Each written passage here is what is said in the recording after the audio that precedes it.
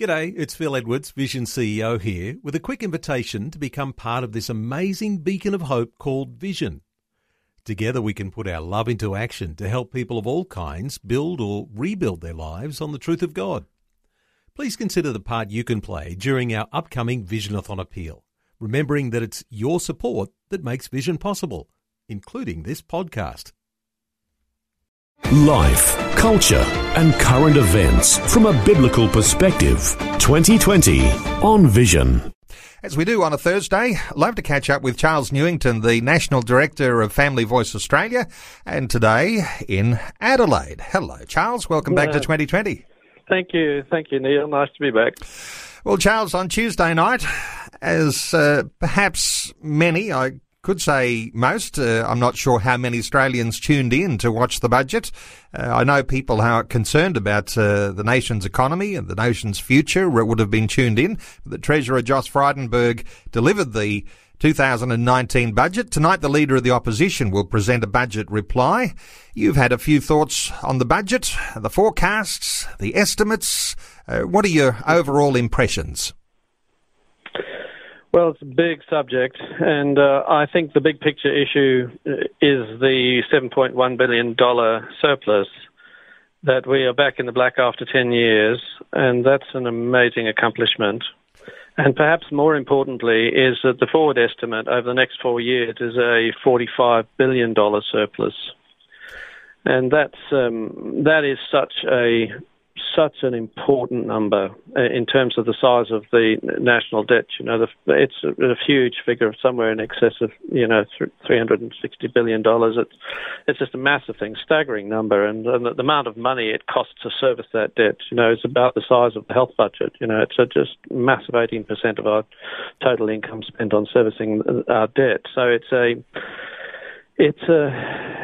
to be in a position to reduce that and bring that down. Every household, every person who's got a credit card or a mortgage or a home loan or a car loan or whatever knows what a kind of a millstone around your neck debt is. So to be in this position is a tremendous accomplishment. And Charles, it's something when we talk debt here, Charles, because this is one of the important issues, I think we can apply our Christian understanding of economics to, that debt is bad, that being in the black is good. And I wonder whether, if we're talking debt, because we know in a biblical sense, debt is not good either. So when we're talking about making assessments of the sorts of policies that all sides of those parties that will be campaigning for places in our national leadership, to perhaps even look at some of those issues and how they are seen through the lens of paying down that huge debt. What are your thoughts on this significance of looking at the debt? Because I tell you, it's not since it was a bit of a scare campaign about debt some years ago that politicians have been able to even with any sort of confidence talk about it. But it's something we should talk about, I suspect.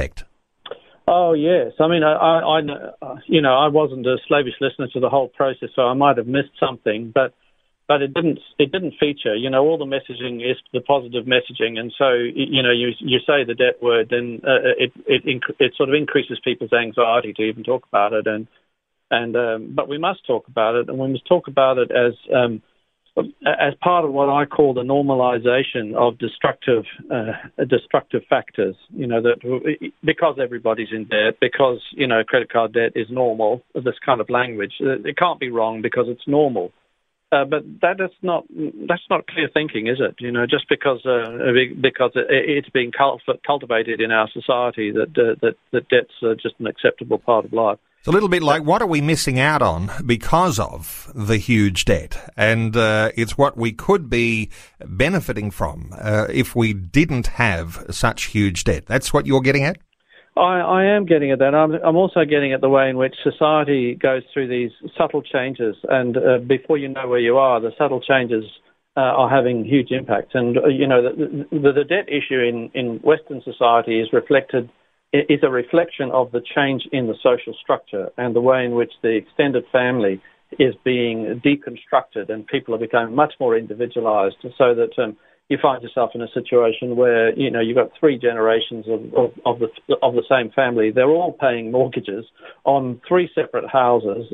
And when you add up what they as a family, as an extended family, are paying in money to the bank, you know, to have that privilege, it's ludicrous, but it's deemed normal now. So I kind of think that these are, you know, we now assume that it's normal for everybody to just get out there and do that.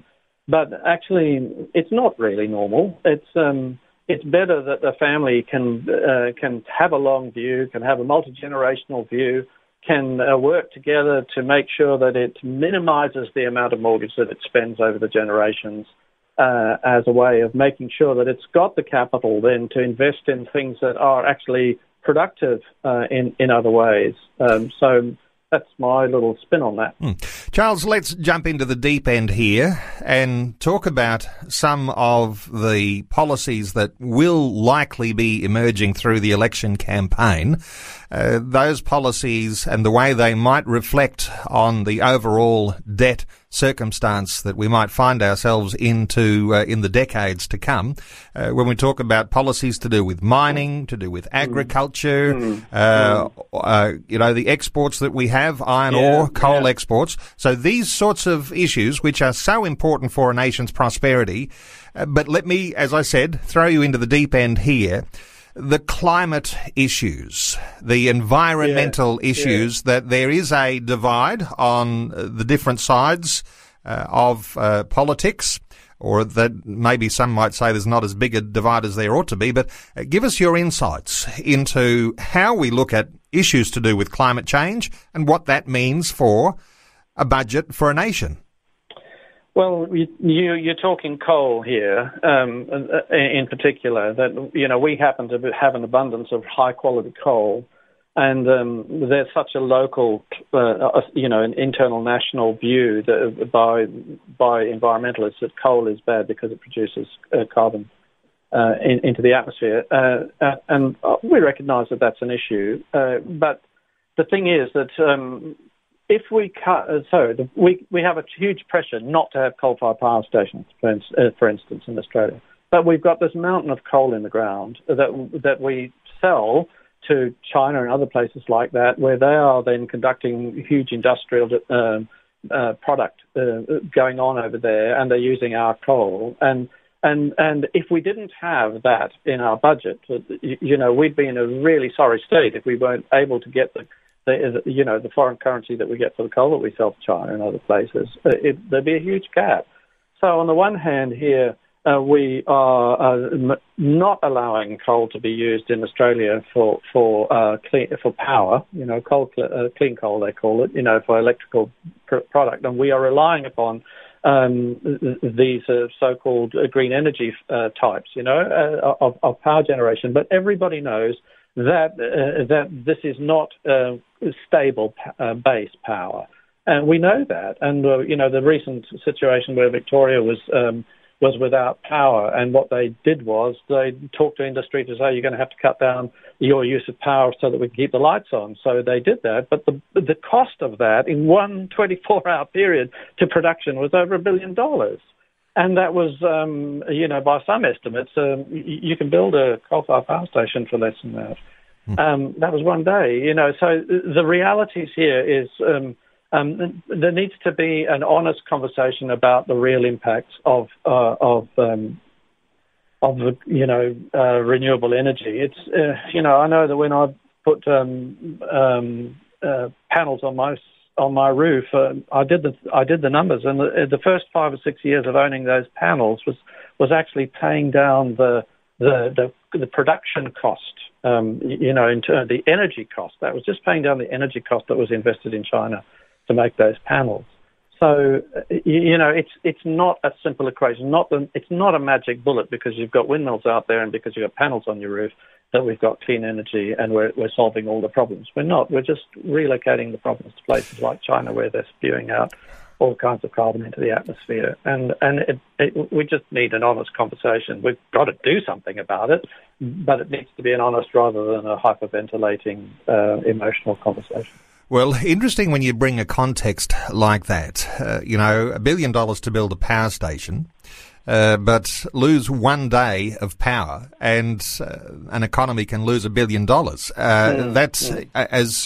I think that's an obvious argument. Of course, those who are on the climate change bandwagon and wanting to outlaw everything, who think that is a progressive move for a nation. Of course, this is being proven to be quite regressive, given that everybody's being asked to give up everything, and even the suggestion that people will give up eating meat into the future. These sorts of things are very, very disturbing. I wanted to make the observation that I noticed that the budget has got quite an investment in research and development, but relative to the size of the issues, I think something like $6 or $9 billion, which is good. That there's that kind of investment going on, but you'd expect more. I think I'd expect more investment into these sort of critical issues. There already is the development of ways by which we can extract the carbon from the atmosphere, and they can suck it out of the atmosphere and they can turn it back into solids that can be then reused in different ways. So there's a number of places in the world that have developed this technology. That's the sort of thing that needs really industrializing, because this is the nature of our existence. You get nothing for nothing. And we're always using resources one way or the other. If it's not power, it's these. Look at these rare minerals that we use, like lithium and other things like that. These things, they are a very finite source, and we do need to use them carefully. And a lot of research needs to go into how we can get the absolute maximum use of finite resources. Well, debt is important, and climate change policies that either side of government take will have an effect on debt into the future. I think we can take that away from this part of our conversation. There's lots of issues to talk about, Charles. Another one that you've been working on and thinking about of recent times is issues to do with family law reform.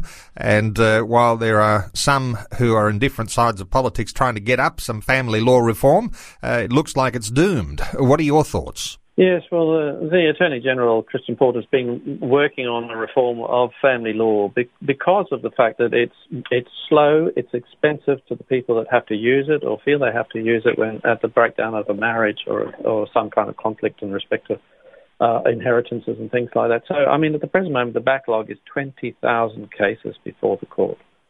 So, there are a lot of people whose lives are in limbo because of the process. So the process needs to be dealt with.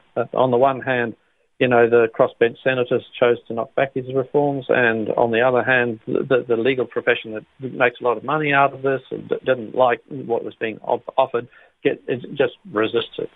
We have to solve these things. I suppose what the average punter, people like you and I and the average bloke, he just says, just fix it, just fix it. Just get some kind of solution and don't play politics. This is people's lives. These are families. These are households that are in the anxiety, the tension, the conflict that's being magnified by a system. It's the sort of thing that just needs fixing. So, I hope somebody's listening to us today in politics that says, you're right, we've just got to solve this sort of thing. Well, it seems to me that the breakdown of family is a fast track to poverty, not only for those individuals who are part of the breakdown, but for their communities, really for the nation. It is a creation of chaos, and it's almost chaotic.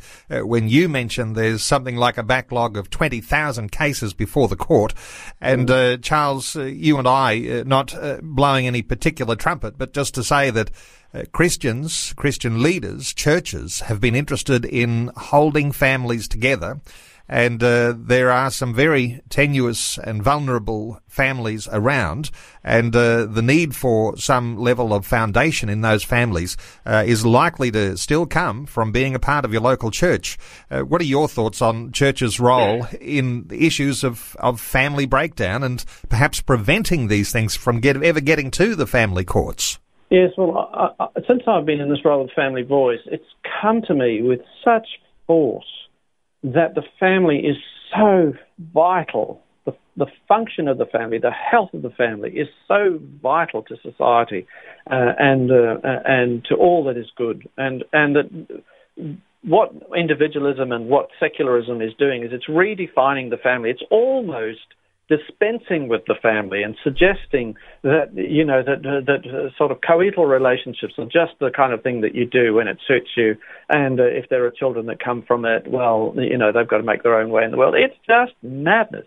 The church must take the challenge of family much more seriously and must sort of hear the scriptures and hear God and do the research to understand what the family really is and how the family operates. This is not time for sort of Sunday schoolism in sort of easy solutions. It's vital that we sort this thing out. And frankly, there isn't another subgroup in society. There isn't another part of civil society that has such a strong commitment to the family, or that should have such a strong commitment as the church. And so I ask every church leader that's listening to this to revisit the centrality of the work of the church in building strong families, helping families to understand that this is not just a romantic association. This is a long-term commitment to the generations that come after us and to the ones from whom we have inherited so much. It's just core, foundational to the future of our nation. Well, there are those, Charles, who will be looking to the government for some sort of solution here, but clearly the government is not succeeding when there is such a chaotic space in the family law courts. Families are deteriorating in a way that is shocking and disturbing to all of us. There is this, we need to look to God. And God's mechanism for building strong families is clearly coming back to His Word. But what happens in the pastoral oversight of a family too, which comes through what is one of the most beautiful things about a local church environment, where you have this capacity to be able to rub shoulders with others who are doing family together, working through issues, working through challenges. Because if you don't work through the challenges, if you don't get on top of the problems, you'll find yourself in the family court. And as you say, there's such a need for reform. And a backlog of 20,000 cases, and it's not going to solve your problem. It's going to put you more deeply into your problem, because that, as I say, fast track to poverty, fast track to chaos, not only for your own family, but fast track to chaos for the nation. Yes, I know we got a time limit, but a man that I deeply respect, a real entrepreneur down here in South Australia, he made the observation last night that when he reflected on his father, one of the things that his father modelled was that he took responsibility for what was happening in his world, and particularly in his domestic world. He didn't blame the problems of the family on somebody else. If there was something that needed fixing, he knew that he had a role in fixing it. And so this is part of the culture that we have to address, that, the government will fix it, or some people bring that attitude into the church and sort of say, well, my kids are out of control, the church must fix them. No. The flesh and blood relationship is the primary relationship. If there's an issue that needs addressing in the family, the flesh and blood must be the first people to address it. And, of course, those people who have particular authority in the family are the parents, and the fathers particularly. Full of great wisdom, as usual. Charles Newington, love your insights. Let me point people to the Family Voice Australia website, familyvoice.org.au. And there are tremendous articles appearing on your website, articles that are informative and articles that are encouraging for families. And in all of these deeper and even political areas that you're able to bring such tremendous insight. Charles, thanks so much for taking some time to share your thoughts with us once again today on 2020. That's fine. Before you go, thanks for listening. There's lots more great audio on demand, or you can listen to us live at visionradio.org.au. And remember, Vision is listener supported. Your donation, large or small, will help us continue connecting faith to life for hundreds of thousands of people across Australia and around the world. Learn more or donate today at visionradio.org.au.